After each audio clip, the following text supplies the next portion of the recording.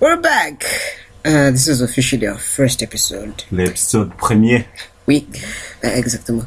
And I thought we should get some stuff out of the way before you continue.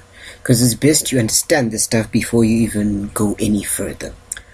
So welcome back to French Simplified with James and John.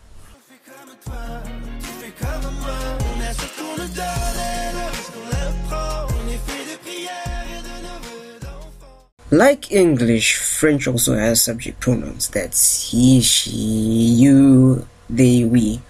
The only difference is in French they're more involved. Because je, tu, which means you, il, elle, he and she, vous, which means you as well, nous, which is we, and il and elle, which is they. The reason for this episode is because of the two yous, the tu and the vous. Why is it like this, John? Well, the way that I understood it, the tu is to address someone that you're familiar with, that you're on a familiar basis with, and vous is to show respect as we do in our native language. And also the vous form is used to address a group of people. If you may shed more light. Okay, exactly, yeah. Like John said. Yeah. Vous is to show respect. Parce que la langue française est très strict, very strict about how you address someone. So you can't meet someone today and address them with tu. C'était une forme de grand disrespect. Great disrespect. So because of that, in a situation where you just met the person, they're new to you or you're not sure, vous is always your best bet. I stress on this because the French and French speakers in general are, as they learn the language, they learn the culture, so they will be insulted by you calling them tu when we've just met them. Ok, Monsieur James. Oui. Je voudrais savoir dans quelles circonstances on utilise tu ou te. Bonne question.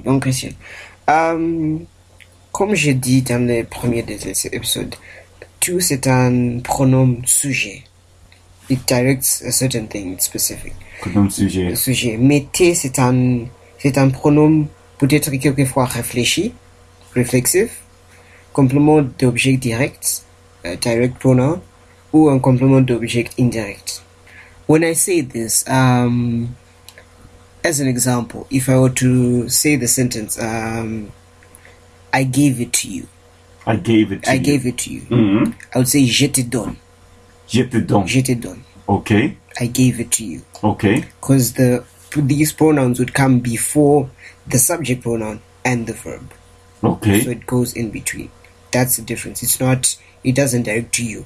You could also do tu te donne. It would also work. You gave yourself. You gave yourself. Okay. That's how you'd get like when we get like je m'appelle as an example.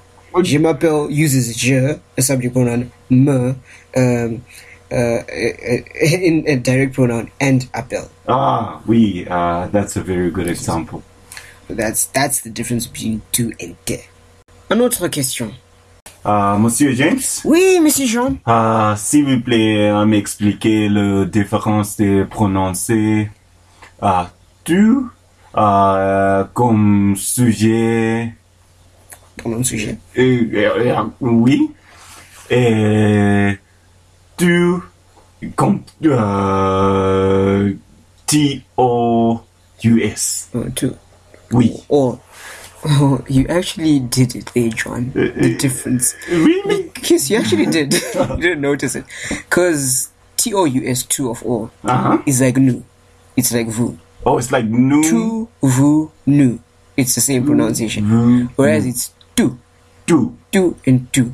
Okay. If we were to go back to the alphabet, it's te, u. So it's tu.